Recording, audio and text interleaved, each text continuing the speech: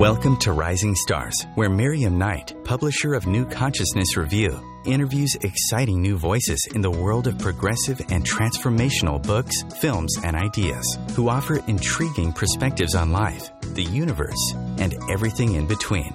Join us as we celebrate the conscious awakening and explore many expressions of consciousness in action.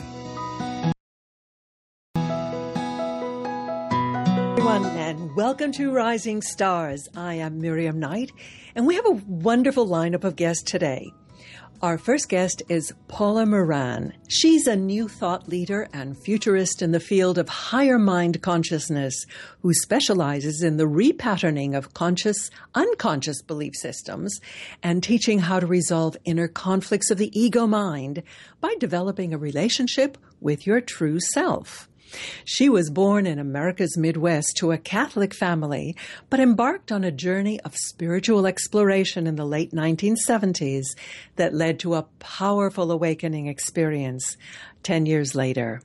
She has poured the wisdom she gained into an emotional healing e-course called What's the Issue, which guides you to the core of the issues that have been programmed into your unconscious mind and are holding you back from happiness and personal freedom. Well, we want to learn more about that. Welcome, Paula. Well, thank you so very much. Paula, you know, so many people write about having an awakening experience, and I have to admit to being just a little jealous. What do you think precipitated yours, and what form did it take? Well, it started, it almost seemed like it was out of my control, even though all my life I've been very intuitive and very conscious, even as a small child. And then, you know, I've always been interested in the Veda and Buddhism and yoga, even when, you know, I was born in the 50s. So, you know, even in the 60s and 70s when it wasn't so popular. And then I just started following this intuition, this inner guidance that just kept leading me to, you know, lectures and meditations, because yoga back then wasn't so exercise dominated. It was mostly meditation and lecture from gurus and yogis that would come to town. So it just felt like this inner teacher was guiding me someplace. And I was at a yoga lecture in Manhattan, and some guru, I don't even remember his name, just pointed at me and said that I would experience nirvana in this lifetime. And quite frankly, at the time, I had no idea what that meant. You know? I thought it was a restaurant or something. You know, it's like, what is nirvana? And then just that knowingness took me deeper and deeper into the process of enlightenment.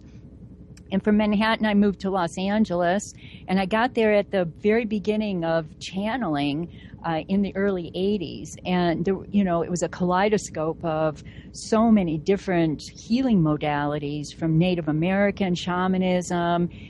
Everything was going on in Los Angeles at that time. And the channeling world started, and incredible data came through so many people.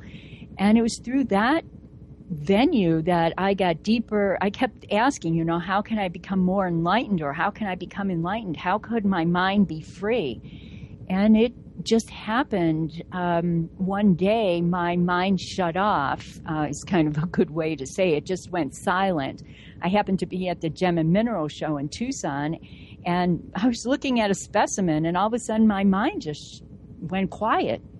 And I even made mention to it to the guy in the room, and he was, you know, he just said, I think that's a good thing. And since then, that was in the 80s, and since then my mind has been silent, and I experience a different reality than most people. I do see life from a different perspective, not so much, you know, that the world is after me. I really see that I create my own reality, and how can I make it how I want it? And why that happens is what's programmed in us. And so I help people get to the place where they could, you know, have a quieter mind, have a happier life, and enjoy their time on earth. So the crux of your experience was a shutting off of all the chatter, the back chatter and the noise in your mind. So the implication is that that is acting as kind of a mask between us and our knowledge of who we really are? Yes. Well, it's the chatter, yes. In essence, well, the mind, so it starts out our earlier life experiences with our parents when we're too small to really know any better is when our whole life is programmed. And so whatever we hear from our parents or society or caregivers is like we believe it.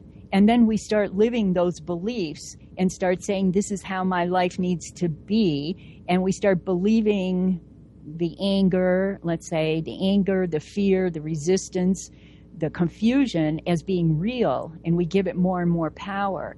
And that's what blocks us. Those beliefs shroud our true self. Our true self is always there. But when the mind keeps its rhetoric going, it stops us from experiencing that bliss and that freedom, that liberation that we all seek. Now, this inheritance from well-meaning parent, or sometimes not so well-meaning parents, peers, and so on, is a pretty well-known phenomenon. Your program is intended to help people cut through that to a better realization of who they really are. What is the essence of how you do that? Well, what I created, everybody always asks me, what's the issue, or I'm asking clients, what really is the issue? And, there are trillions of beliefs. I mean, our thoughts create all these beliefs, and we believe that they are true, in essence. We believe that they're true. Like, a lot of people believe that, illness is their path, so to speak, sometimes. I've heard people say that, I have this certain disease or I'm addicted to something because that's my dharma in this life. And I quite frankly don't believe that it's their truth. It's really an obstacle to get to their truth. So what I've devised is this program to get to the core. So in the 90s, I got this information during a meditation about the core. And how I see it is the core is it's a belief. It's based on a belief about worthiness and about love. So it's, I believe I'm worthy of love. And what most people do is that they don't believe that they're worthy of love. And I'm not talking about romantic love or sexual love. It's, self-love. That they don't believe that they're worthy of love. So then they do everything in their power, unconsciously, of course, because all of that stuff has been programmed unconsciously or subconsciously. And they do everything in their power to push themselves away from their truth or away from everything that they really desire on this planet. And it's not done, people don't sit there and say, I think I'm going to consciously, push myself away from being loved or, I'm going to consciously create a disease. It's all the subconscious programming that we learned, not just from 0 to 7 or 10 years old, but let's say 0 to 20 years old or 30 years old. People, conversations are really interesting because people say that, somebody has an idea and then you hear somebody say, well, you can't do that. And there you go. It's a belief system.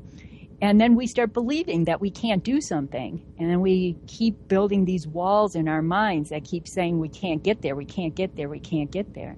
It's just so fascinating to me, the mind, and how programming is so powerful to that mind. Even though that the mind is very interesting because it's like holographic. It will only project what's programmed in it. So I work to unprogram the mind so that it's like a clear field, like a big soccer field, and then the person can plant what they want into that field. And so the program, what's the issue, gets to the core of what's happening in a person's life. So, for example, someone says that they're unhappy. Well, that doesn't necessarily mean that there's a straight line to a situation where the person was unhappy as a child. It's not a direct line there. There's the subconscious is multi-layered by experiences. So I can find those core patterns in the mind, and that's what I devised in the issue program is a 9-step process, asking the person questions or themselves those questions, 9 questions to get deeper and deeper into the unconscious. Well, it's well known that people, a variety of people may look at the same event and each one will report something very different. So there is this interplay of your own experience and expectation with how the world comes at you, how you perceive it.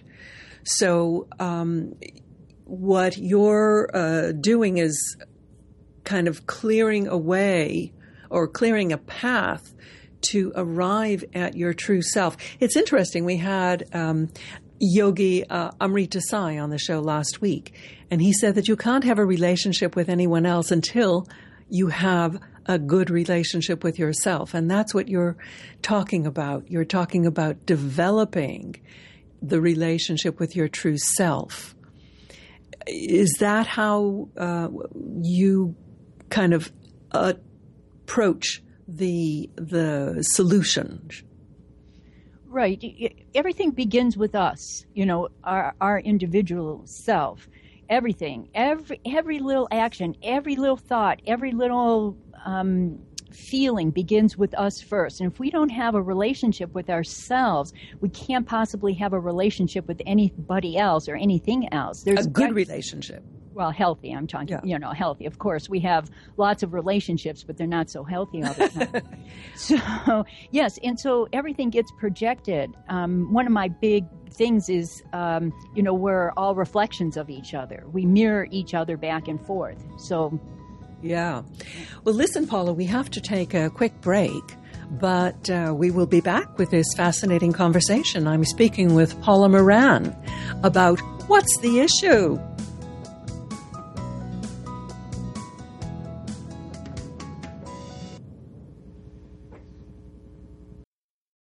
The Real Conscious Connection. Om Times Radio. IOM FM. Dr. Kevin here, and I want to invite you every Thursday, 3 p.m. Pacific, 6 p.m. Eastern, to join me on the Dr. Kevin Show, where we have a diversity of guests who help you step outside the box, behind the curtain, and see what a load of crap is going on in the world today, so you have more information with which to make better decisions. We'll see you there. Namaste. Being a radio host on IOM FM allows you to build your show on a rich platform with the power of the internet to fulfill your outreach goals and connect with a very specialized and global online audience, unlimited by time and distance. Om Times Radio will provide you with web relevance, a recognizable conscious brand, and with the standard of excellence that has accompanied every single Om Times endeavor. Host your show with Om Times Radio Network. Are you trying to get from point A to point B and need a little advice? Connect with the counselors at Om Times Advisors. Whether you're looking for a life coach or a spiritual intuitive, the advisors participating at advisors.omtimes.com were carefully chosen based on their gifts, skills, and professionalism. Om Times Advisors, connecting you with the best advisors in the business.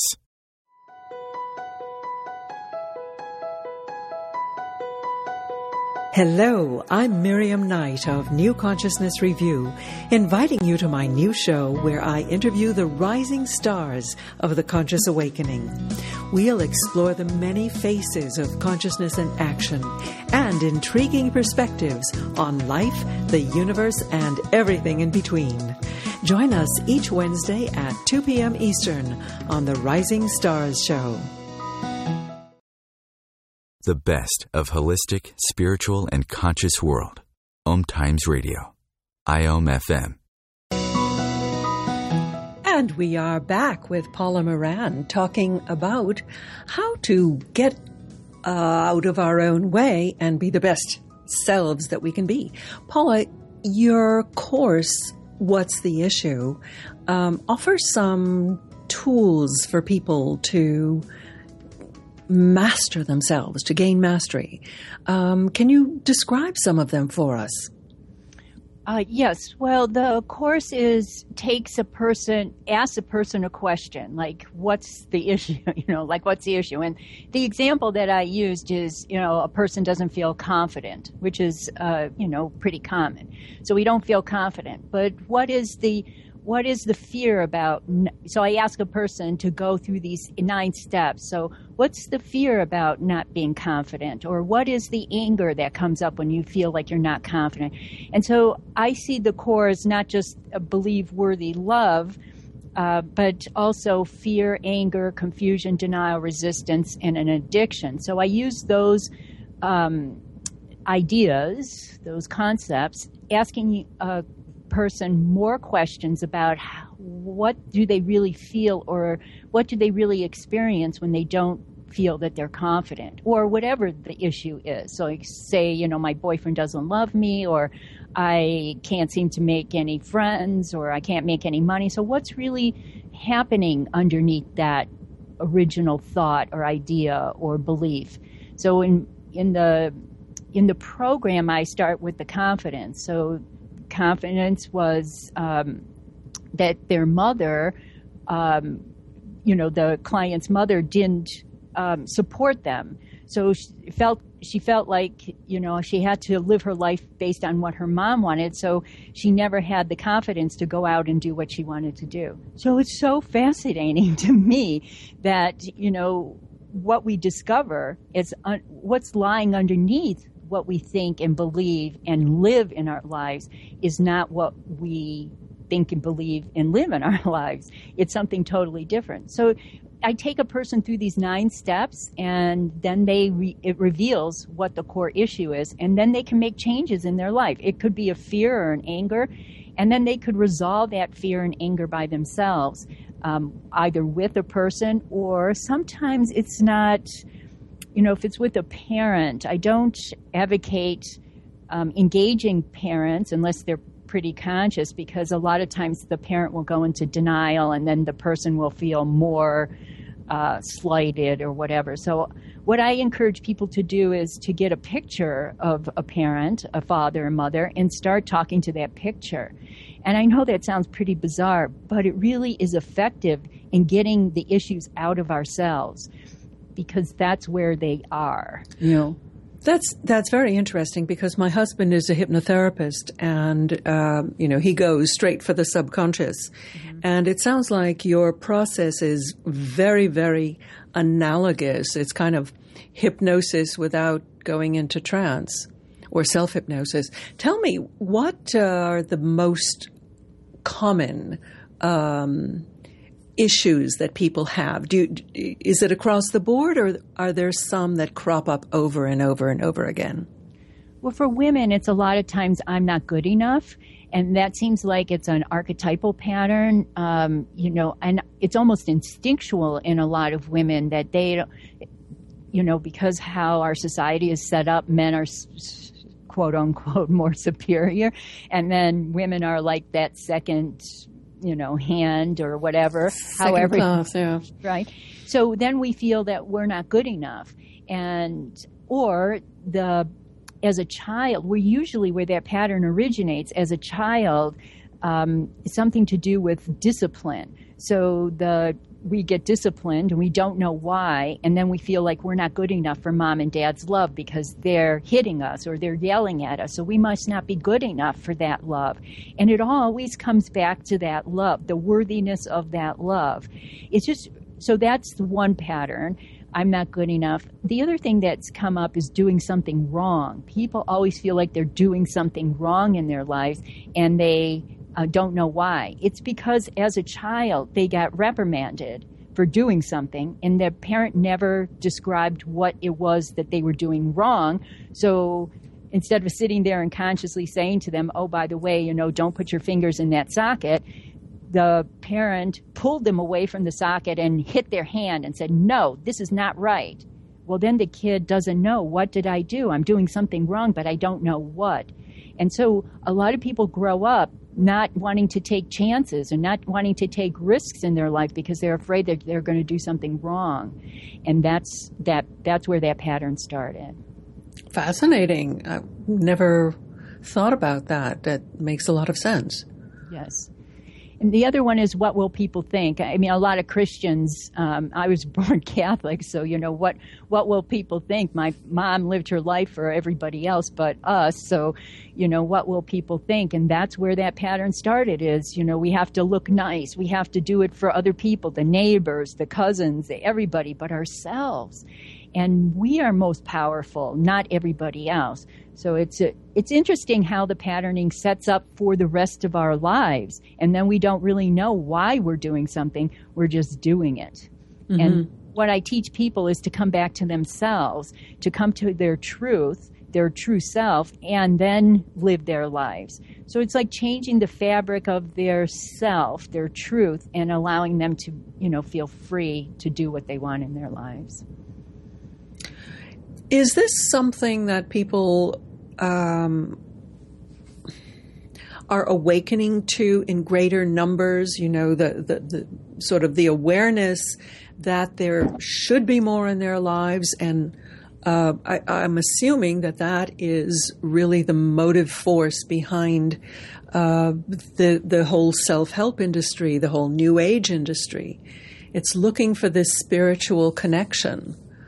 And going back to what we said earlier, the spiritual connection is first and foremost with yourself. It's connecting back to who you really are. And that is a tremendous gift to give to someone, to recognize that you are worthy of love, that you have done nothing wrong, mm-hmm. and just to get rid of that guilt. It's sort of the Catholic in all of us. Right. By the way, Jews are the same way. Yeah, right, exactly. They both had mothers. Right. And yes, exactly. So it's coming back. We are the closest to our God self as a child. And then it's society and parents and everything kind of strip us away from it, but that's where we're closest.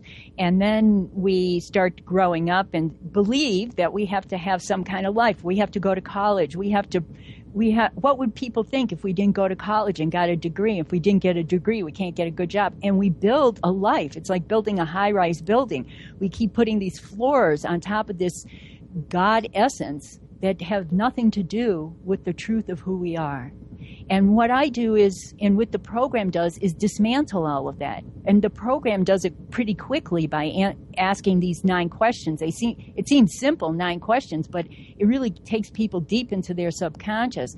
And when I do work privately with people, I can actually find those patterns for them and then release them through a process of visualizations. But, we build this whole big, I call it like a big high-rise, but we're standing on a cracked foundation. And, of course, what happens with that is that eventually it's going to topple over. So what does that mean in our regular life is that we get a divorce and we don't know why, or we get fired and we don't know why. We can't hold on to relationships. We can't communicate.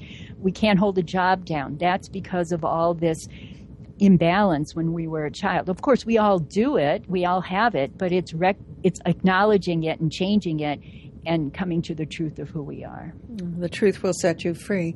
So you do retreats. Do you find that the dynamics of this work in a group setting are different from the dynamics when you do it one-on-one? Well, sometimes if people don't know me, they, are a little shy about speaking up. But I have an enormous gift of being able to tap into people's energy and know exactly what to deliver in a retreat. So I'm doing a retreat in October 11th here in Scottsdale, Arizona, and it's an opportunity to really enter the silence. That's because my mind is silent. I can pull people into that silence with me. And then their ego mind will, have some rhetoric and some dogma attached to it, and then we can clear it. And it's a perfect opportunity to get to the core of their true self. What is your understanding of what happens when people engage in meditation? Because if there is one recommendation that I hear from virtually all of my guests. It's to establish a pattern of going into the silence, of meditation, of going into nature, just being silent. What happens in that silence?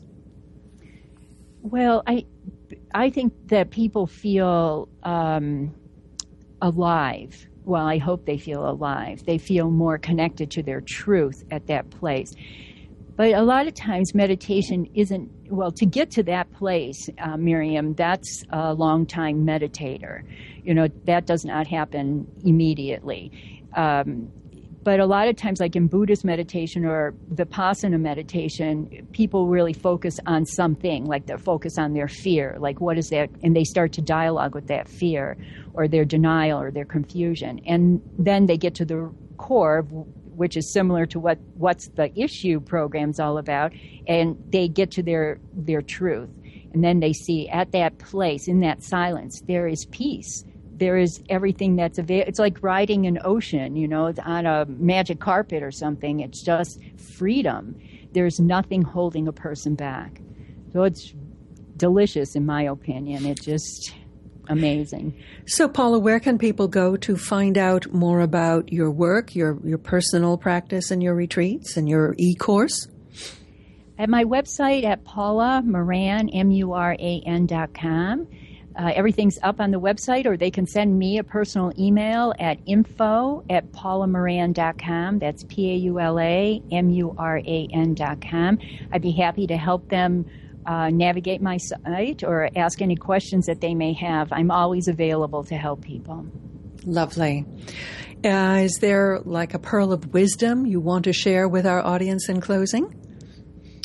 My pearl of wisdom is that everybody, I said this earlier, is that everybody is a reflection of everyone else.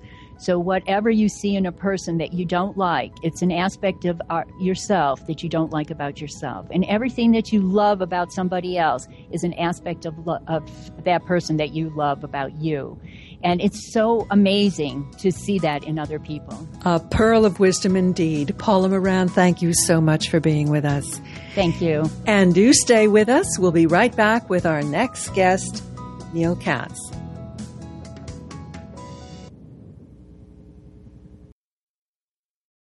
Free your mind with Om Times Radio, IOM FM. Imagine receiving healing, vibration-raising energy as you listen to the radio. Energy that flows effortlessly to you. Imagine exploring all things metaphysical, sharing in an ongoing adventure. Join me, Karen Smoot, along with my co-hosts Lisa Victorson and Wendy Weber for Immersion into Source every Wednesday, 8 p.m. Eastern Standard Time, right here on Om Radio. Host your show on IOM FM, the radio network of Om Times Media, one of the more recognized brand names in the conscious community, and is backed by the extensive marketing reach of Om Times. Hosting a show on IOM FM immediately connects you with our extensive dedicated community. Simone Milasas would like you to know that business can be fun, which is why she wrote the book, Joy of Business. What if you could have the joy of business rather than the stress and struggle? Most of the time, the only thing stopping you from a thriving business is you. In the Joy of Business book, Simone gives you access consciousness tools and pragmatic ways to get out of your own way and to create the business, life, and living you know is possible and beyond what this reality says is achievable. Business is joy. It's creation. It's generative. It can be the adventure of living. You can purchase your copy of the book through Amazon or Joy of Business website, www.accessjoyofbusiness.com.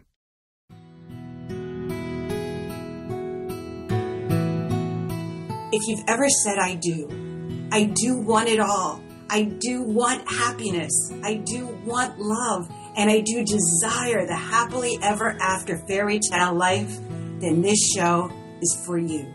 Join me, Dame Nicole Brandon, for my internationally acclaimed show, Bridal Talk Radio, every Tuesday at 6 p.m. Pacific Time, where I'll bring you the top experts in the fields of communication, money, relationships, finance, pleasure, play, travel, sexuality, parenting, real estate, adventure, comfort, care, passion, and love. Free your mind. Expand your soul. Om Times Radio. IOM FM. We are back with my guest, Neil Katz. Neil is a semi-retired, successful serial entrepreneur and former stockbroker with a passion for women's rights. He lives a life based on self-awareness and love and practices yoga, meditates daily. He's taught a course in miracles, produced Oregon wines, enjoys reciting Vedic sutras, and writes his own inspirational poetry. Now, this Renaissance man has just brought out the first volume of the Victoria Woodhull saga. Now, Victoria Woodhull is an extraordinary woman who rose from being abused and prostituted by her father to becoming the first female securities broker on Wall Street and a fiery campaigner for women's rights. Neil's inspired dramatization of Victoria's story serves to heighten awareness of the historical and continuing degradation and subjugation of women, as well as to expose the historical basis for the manipulation of the free markets of stocks, bonds, and commodities. This book absolutely saved my bacon on a very long trip, 24-hour trip through many airports, and I am so grateful to him for having written the book. And in fact, Neil has pledged 50% of the royalties from this book to a foundation for the empowerment and economic improvement of women, especially single mothers, that he formed in tribute to Victoria Woodhull and her passion for women's rights. And I might add that it is a fascinating and compelling read. Welcome, Neil. Hi, Miriam. Thank you. And thank you for having me on your show. Well, I'm delighted because I had never heard of Victoria Woodhull. This is such an extraordinary personality. How did you become aware of her? Well, I was actually reading about another woman, Jane Addams, who established the Hull House in Chicago almost a generation later. And she kept referring to someone who inspired her, and it was Victoria Woodhull. Victoria Woodhull was the first woman to be invited to speak to Congress. And Jane's father at that time was a senator, and she may have even encountered her at that presentation to a committee of the Judiciary Committee. And then I read a book by one of the wonderful grand dames of literature and arts in America, Barbara Goldsmith, called Other Powers, which is a history of spiritualism and the women's movement, as well as, in general, Victorian times, primarily leading up to and post-Civil War and through the end of the century. And I became fascinated with her and was studying her. And I had the odd occasion to actually die in a hospital for a few minutes. And I've always been open to, spiritual or other sources. But Victoria started talking in my head, and she said I needed to write her story. She wants to come out of the obfuscation and the cover-up of her story, which was self-inflicted as well as intentional on behalf of some very, very powerful elements in America. And she wanted her story known because she thinks it's time for the dynamic change she encouraged back in the 1870s through the rest of her life till 1927. It's time for her to be iconic and lead the way, at least as a precursor and an example of what women can accomplish. I cannot emphasize too much how absolutely fascinating her story has been and the grit. And it is what you call a historical novel. Why did you call it that? Yeah, I didn't coin that phrase. I'm not sure who did. I know that Kathleen McGowan, who wrote a wonderful trilogy about the Magdalene tradition, references it in her book.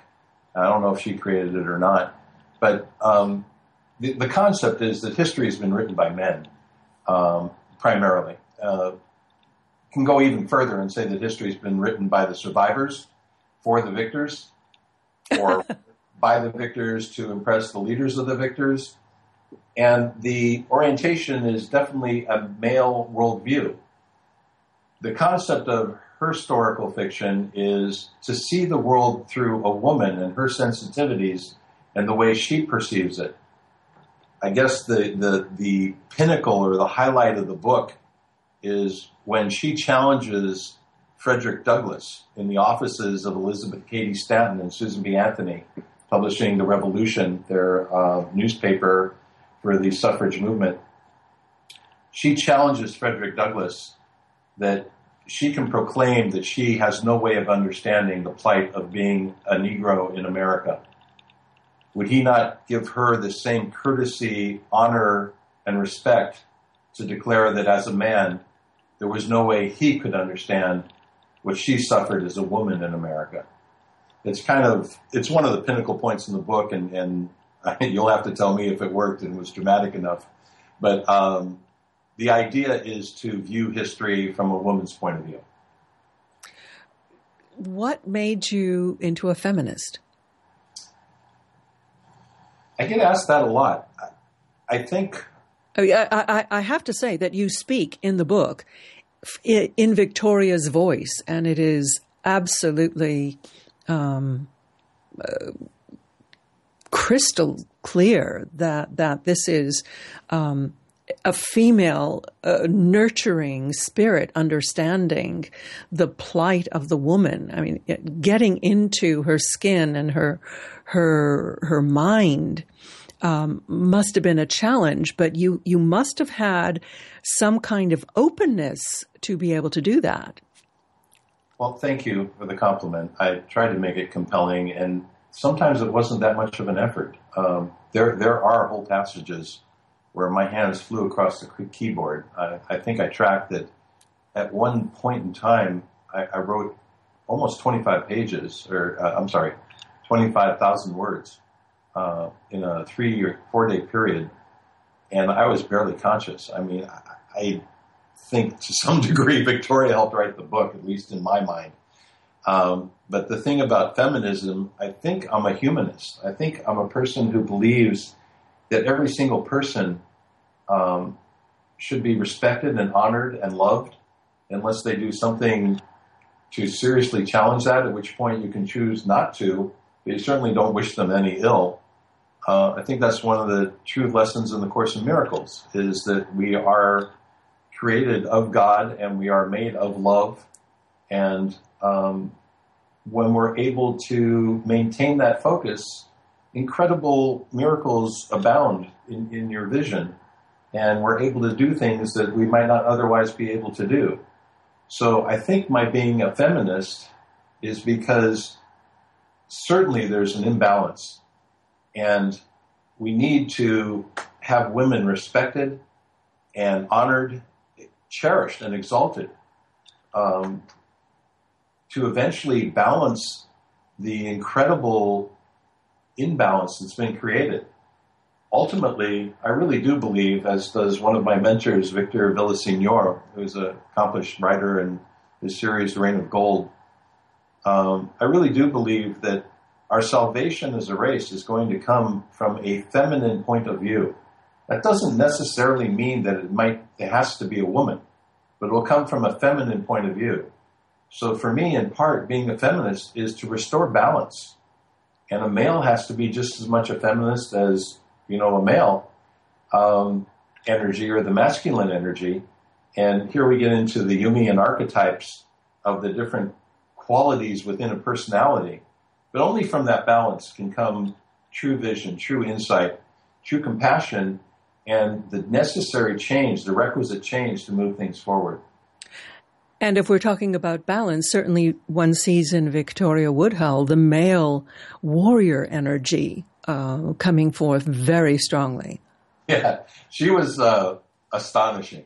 It's really a shame that she's not iconic. I think every fourth grader that takes home a assignment to learn about somebody and then represent them, dress like them, or represent them to the class, I think that's in the fourth grade. I think both men and women, young boys and girls, should take Victoria Woodhull and quote some of her fabulous quotes. This woman was a true warrior. Thank you for saying that. She was undaunted and compelled. I hope that I have shown the psychological background and the reason she was so compelled, so directed to live the life that she did. And even in the darkest and with the most challenged path, she would remove any obstacle and overcome it. It's ultimately a story of incredible hope and accomplishment. Absolutely. What historical documents were you able to access that gave you such detailed background? Oh, amazing. The internet today, I could have never done this without computers and the internet. I've been to many university libraries and New York public libraries. Absolutely astonishing, and I owe them a great deal of debt. So I've seen original documents, of course, their own literature. They were prolific in both newspaper print as well as publishing their own first woman-owned newspaper. And the quotes from that are amazing. Also, there's been about 6 or 7 histories written about Victoria and her incredible sister, who we shouldn't leave out. Tennessee Celeste Claflin, who led a remarkable life and ends up living like a queen in south of Lisbon, and married to Lord Cook, one of the richest men in Europe. That's after being the paramour of the richest man in America, Cornelius Vanderbilt. But Tennessee is just as important. The amount of print still available and current stories, extemporaneous stories, is pretty voluminous. So I had a lot of material to work through. I just want to add that I would check in with Victoria pretty regularly, asking her to appear in my sleep. And after I'd written about 150 pages, I asked her what she thought of my work. And she said, "Well, you're missing the most important part of my life." And I said, "What's that?" Wait a moment. I'm sorry. We're going to have to get to that most important point in your life right after this break. We do have to take a break, but then you won't want to miss the rest of this interview. Stay with us.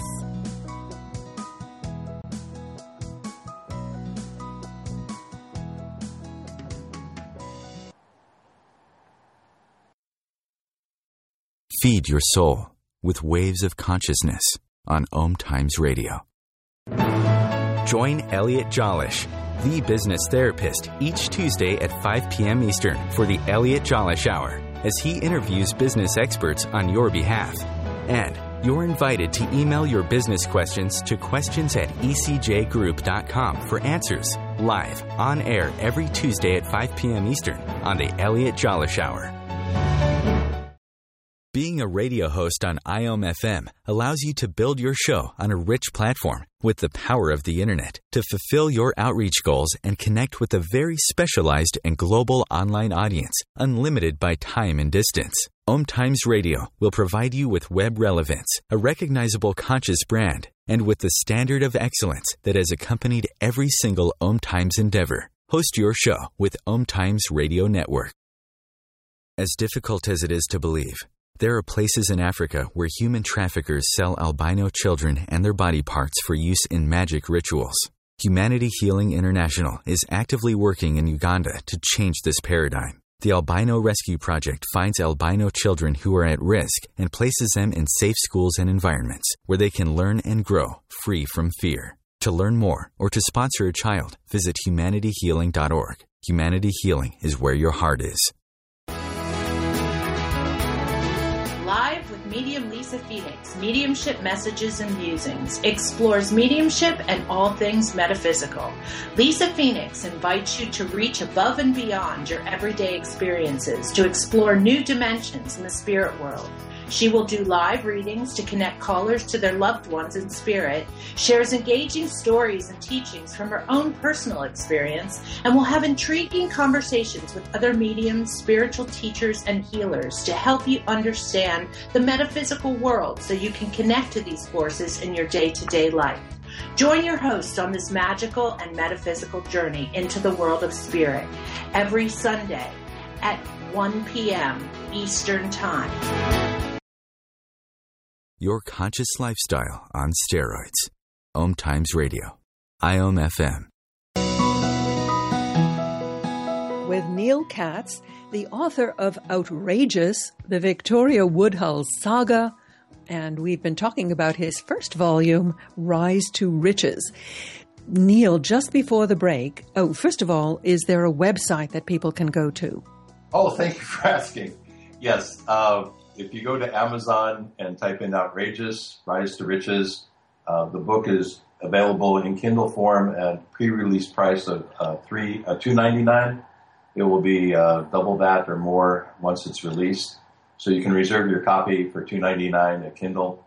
It's Outrageous, Rise to Riches, or you can type in NEALKATZ. The website for the book is www.thevictoriawoodhullsaga.com. And there's a lot of information on the website. I hope it's used as a platform for people to do some familiarization and get to know the subject matter. And as you know, Miriam, because we've talked about it, it also identifies the charitable work that I want to conduct. Absolutely. Well, just before the break, you were talking about Victoria's inspired communication with you, saying that you had missed the main point. What was it? Well, she did this a couple times, but the primary thing she told me in the beginning of writing was I wasn't paying anywhere near enough attention to her sister. She was 7 years younger, stunningly beautiful. Victorian press, in their being crude and proper, even identified her as entering a room with her prodigious breasts preceding her. They were so consumed and with the image of her physicality. This young woman at age 23, 24, beguiled or fell in love with Cornelius Vanderbilt, the richest man in America, who was 74 at the time. That love affair led to the gold scandal of 1869. And it's a wonderful opportunity to see the problems, the inherent systematic problems of free capital markets that still exist today and certainly existed then. And it's the book incorporates, as you know, a full expose of the gold scandal of 1869, which was the near total collapse, worse than even 2007, 2008, of the U.S. economy. And in the end, Ulysses S. Grant sends Vanderbilt a telegram asking him to intercede, not knowing that Vanderbilt was fully complicit in creating the problem. And he ends up being called the savior of America, saving the economy. And really one of his last grand roars or hurrahs as a 74-year-old man. He was going to die about 7 years later. But what Victoria told me was pay more attention to Tennessee. And I started doing that, and the book got a lot better. Mm-hmm. Mm-hmm. And I would often consult with Victoria. And, I guess some people could call me certifiable for saying that. But I really believe there's so much more communication that we have access to. And probably your audience appreciates that more than most. But we have so much more capacity than our limited scope, the typical definition of ourselves allows. When we open up to this, the levels of creativity, the levels of profundity that we can accomplish and really effect true change is just astonishing. I would like to point out that both sisters themselves were highly intuitive and, in fact, gave some pretty profound readings, during their lifetimes. And their intuitive abilities, I would imagine, helped them quite a bit in moving into the circles, first of all, in surviving their horrible childhood, but moving into the circles that were absolutely at the pinnacle of power. I mean, they were playing in the big leagues. They were hobnobbing with J.P. Morgan and Cornelius Vanderbilt, the poet Walt Whitman. This is an absolutely astonishing story. Yes, they both developed clairvoyance at a very young age. They made it their living for a long time. And Victoria herself served 3 terms, consecutive terms, as president of the American Spiritualist Society.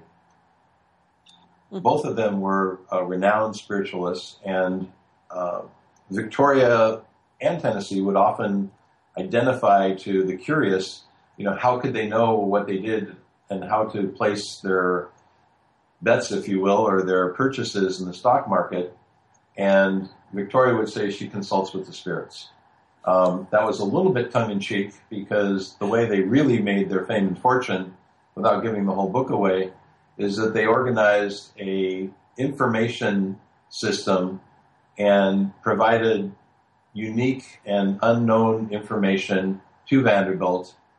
She was really one of the first people to capitalize on what we would call today the information age. Indeed. You have to read the book, because this is absolutely delicious. It is fun, isn't it? It is. What was your biggest surprise writing this book? The complexity of human nature. I asked Victoria, when I would be writing about another character, to summon him and let me interview them, him or her. And when I did this, I was always amazed at how complex and diverse people were. The true deep motivations of a Cornelius Vanderbilt, who basically established the American mythos. I mean, this guy was a dirt farmer that ended up, by great magnitudes, the wealthiest man in America, building empires and creating the business model of the outrageous entrepreneur who would dare and risk everything to accomplish his focused goal. So interviewing Cornelius Vanderbilt, interviewing the very famous, the most famous man in America at the time, the Reverend Henry Ward Beecher, and finding out their true motivations astonished me.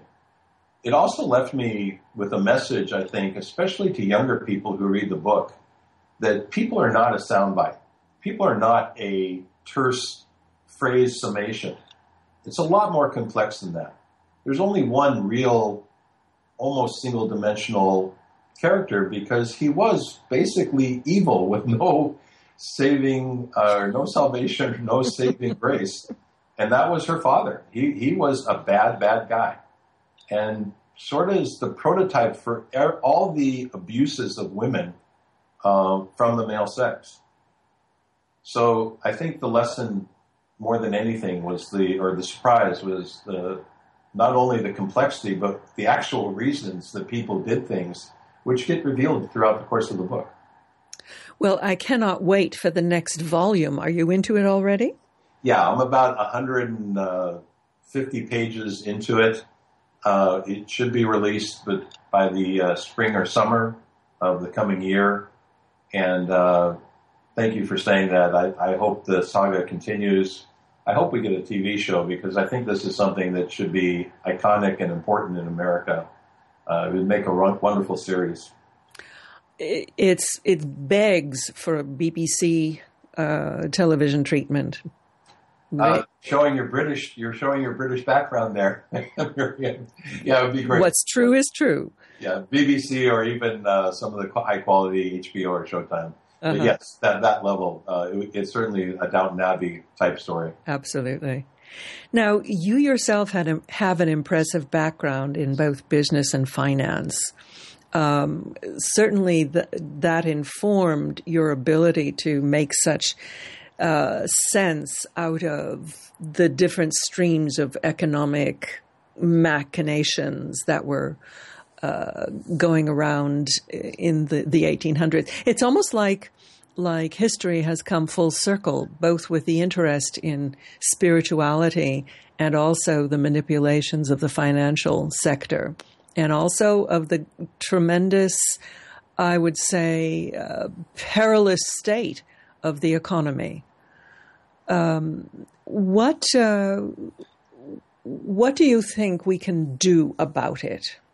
Well, and I'd add that absolutely we've come full circle, and the third leg of that stool is the women's movement and gender equality, represented by the He for She Foundation, the United Nations Movement for Gender Solidarity.